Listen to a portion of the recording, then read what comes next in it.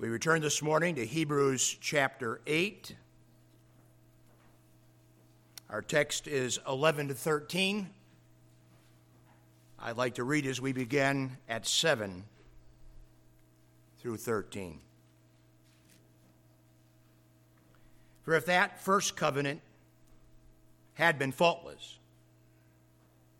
then should no place have been sought for the second.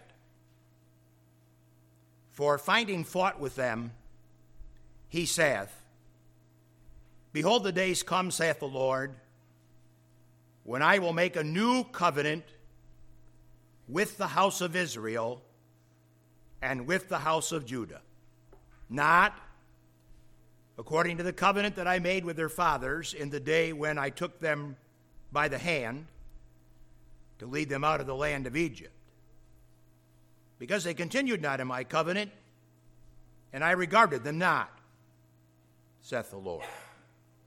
For this is the covenant that I will make with the house of Israel after those days, saith the Lord. I will put my laws into their mind and write them in their hearts. And I will be to them a God, and they shall be to me a people. And they shall not teach every man his neighbor and every man his brother, saying, Know the Lord. For all shall know me, from the least to the greatest. For I will have mercy, or I will be merciful to their unrighteousness, and their sins and their iniquities will I remember no more. In that he saith, A new covenant, he hath made the first old. Now that which decayeth and waxeth old is ready to vanish. Father, we remind ourselves before your throne that the logic of our text is making good emphasis upon the superiority of the person and the work of the Lord Jesus Christ. Help us then, as those living in a time in which the new covenant relationship with you has been well established in Christ, help us then to attend to it on this Lord's Day morning to the benefit of every soul. And for that we will praise you in Jesus' name and for his blessed sake. Amen. I would say to you this morning, Lashana Tova. And you should say to me, Lashana Tova. So, Lashana Tova. Lashana Tova. Thank you. Happy New Year to you. Lashana Tova means Happy New Year. Last Monday on the Jewish calendar was Rosh Hashanah, and people of a Jewish persuasion said, starting Monday, and have said during the 10 days of awe of which we are now still a part, Lashana Tova. Happy New Year. The 10 days of awe, 10 days of repentance, 10 days of sober feasting conclude on Wednesday, October 5th of this coming week with the celebration of Yom Kippur, or the Day of Atonement. Of course, the thing to be mindful concerning the Day of Atonement, Yom Kippur, is that it is not a day of atonement.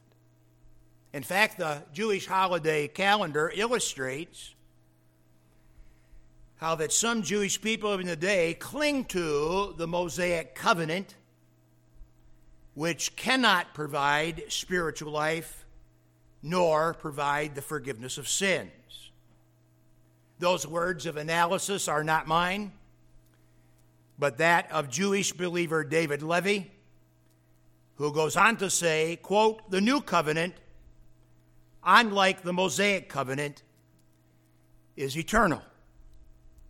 Last week we worked in this text to characterize the new covenant founded upon the blood of Christ, not the blood of animals, as was prescribed under the law. We said from this text that the new covenant was faultless. Verse 7. That it works apart from the law, and that it is founded upon the sole action of God to create new hearts within his people. We pick up in verse 11 this morning, before the table of the Lord, to speak of the absolute end of sin in the program of God future, and the availability of relationship with God under the new covenant, not some golden daybreak, but right here and right now. Last week we worked to characterize the text. This morning we work to build upon that characterization.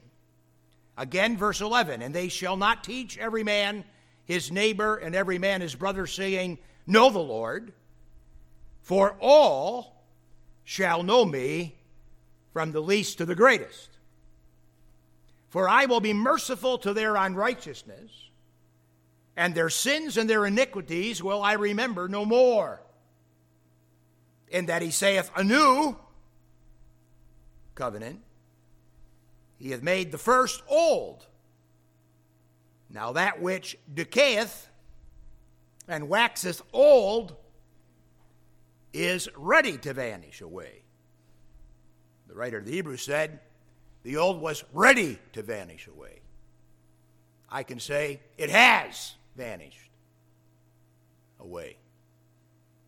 We have, in verses 11, 12, and 13, adding to the characteristics of the new covenant, a forecast of God's kingdom come.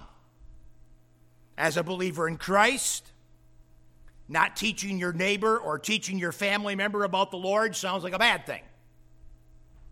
But in verse 11, it is actually a depiction of a time upcoming when the necessity for such is eliminated within the Jewish nation, because every citizen on the earth in that time, in that upcoming period, will already know the Lord, and will know the Lord personally.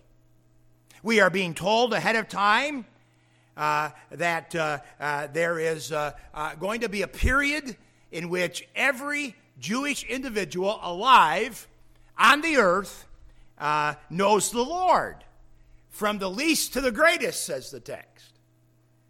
Interesting words in the Greek language, micro and mega. From the micro people, the little people, to the mega people, the big people.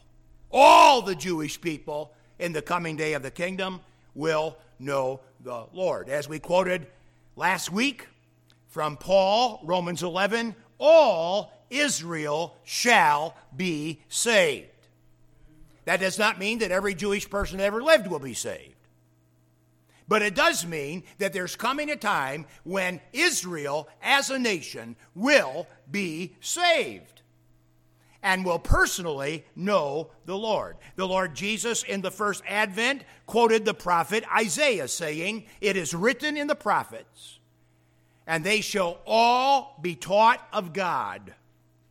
Every man, therefore, that had heard and hath learned of the Father cometh to me. Jesus in his generation says that everybody that was taught of God came to him, was a Christ believer. Every person that was taught of God in the first century came to Christ.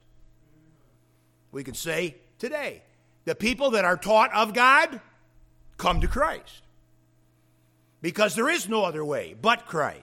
The benefits of the new covenant are enjoyed not only by those that are redeemed by faith in Christ, but exclusively by those that are redeemed by faith in Christ. The forecast of the kingdom come to earth, as promised Israel and enjoyed by all God's people, includes the lifting of the curse from the ground, the restoration of harmony among living creatures, as, for example, the lion will lay down with the lamb, coexisting in peace, and That kingdom age is characterized by a universal education system founded upon the truth of God. In the kingdom era, nobody will complain that they left God out of school.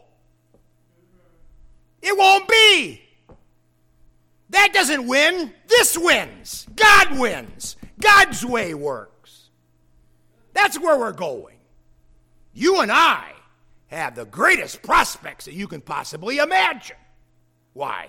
In the coming day, there won't be any school that leaves God out. Not one school on the earth that will leave God out. Not one.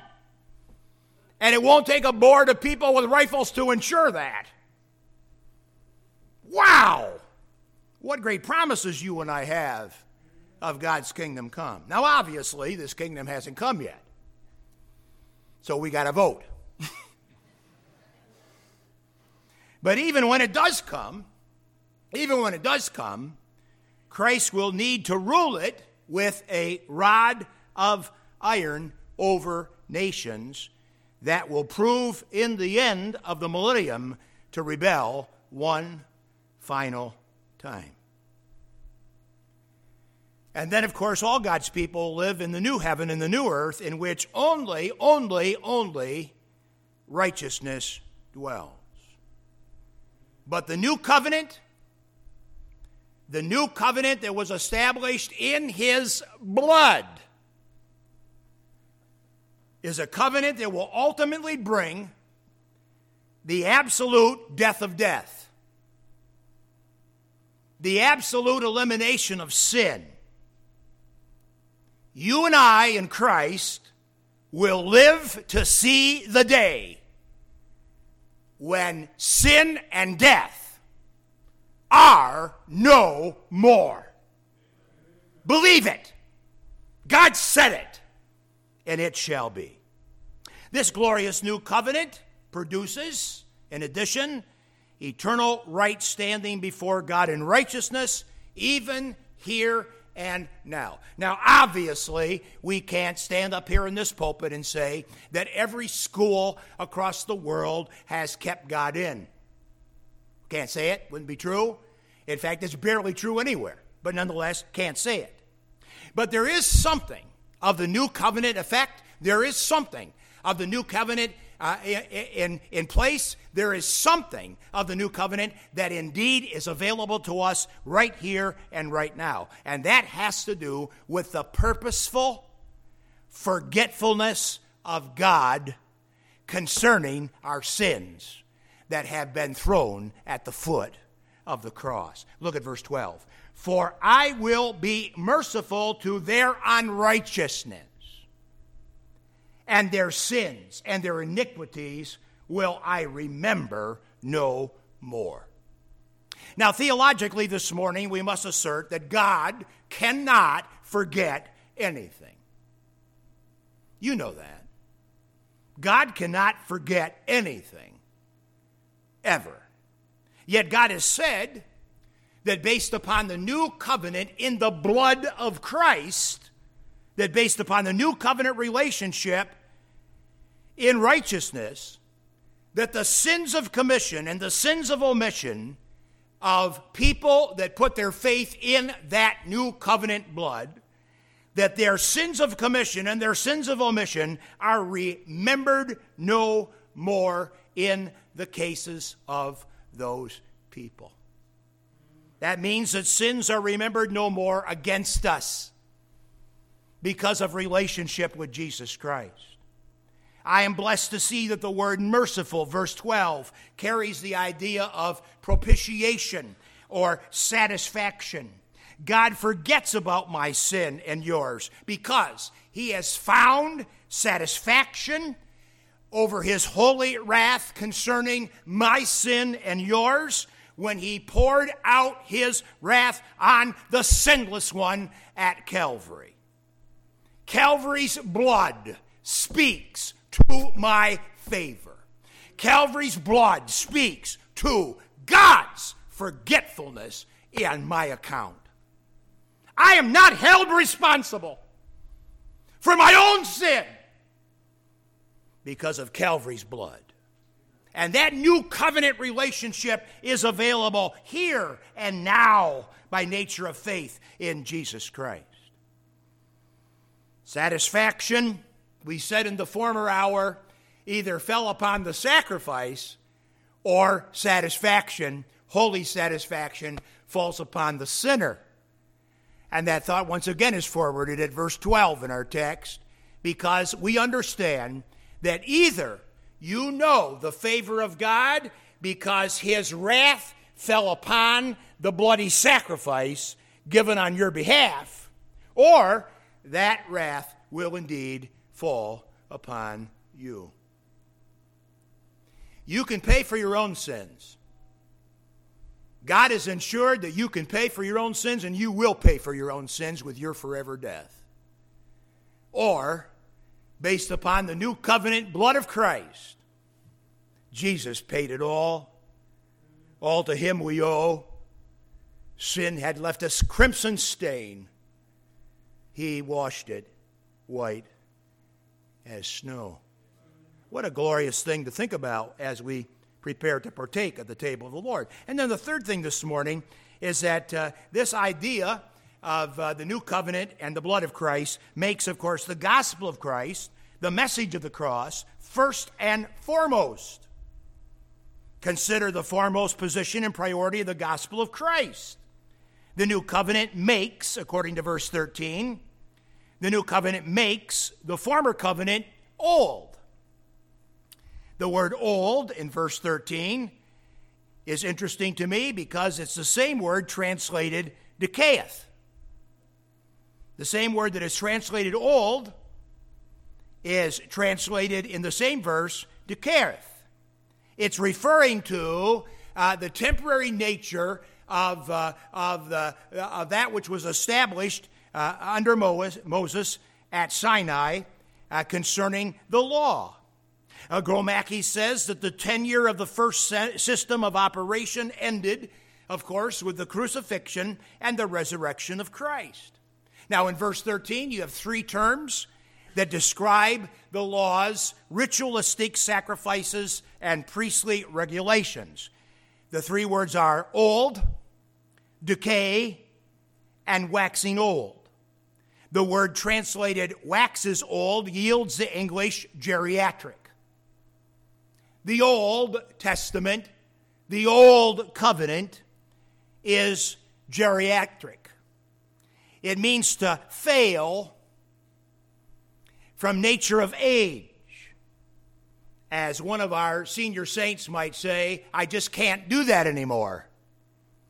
Well, the law never could do what must be done, but rather it looked forward to the one who could do it and would do it. And we declare this morning together, did do it. And of course, that one is Christ. And the writer's comment in verse 13 about the law ready to vanish is very insightful. It helps us to date the book of Hebrews as to its writing, because that reference gives indication of the fact that there were still sacrifices being made among Jewish people on the earth at the time in which the book of Hebrews was written. Although the writer insightfully says they're about to vanish away. And boy, did they ever. For about 40 years after the death and resurrection of Christ, the ritual sacrifices and priestly regulations continued to be practiced until, under providence of God, Rome destroyed the temple and dissolved the priesthood in 70 A.D. Since then, many Jewish people still follow the holiday schedule, but cannot do so as any of it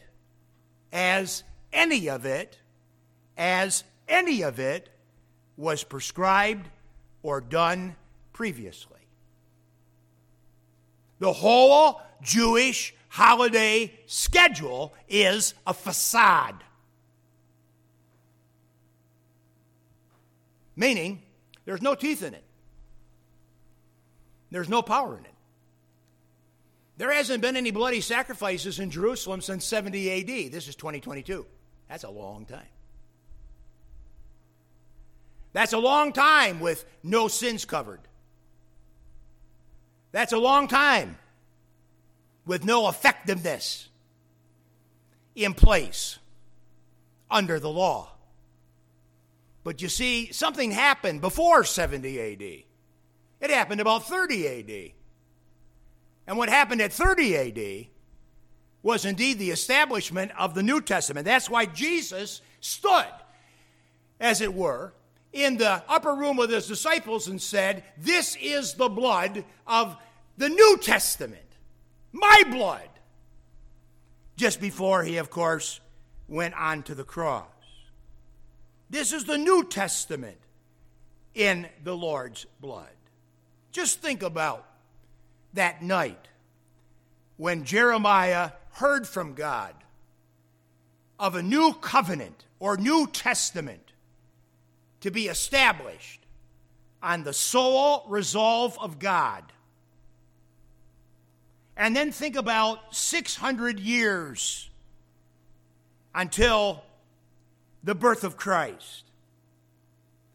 And then some 30 years after the Lord's birth. Think of that night in which the Lord raised the cup and cryptically announced, "This is the New Testament in my blood.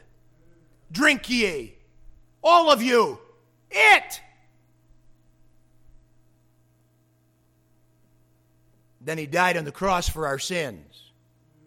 Then 3 days later he arose. Then 40 days later he ascended.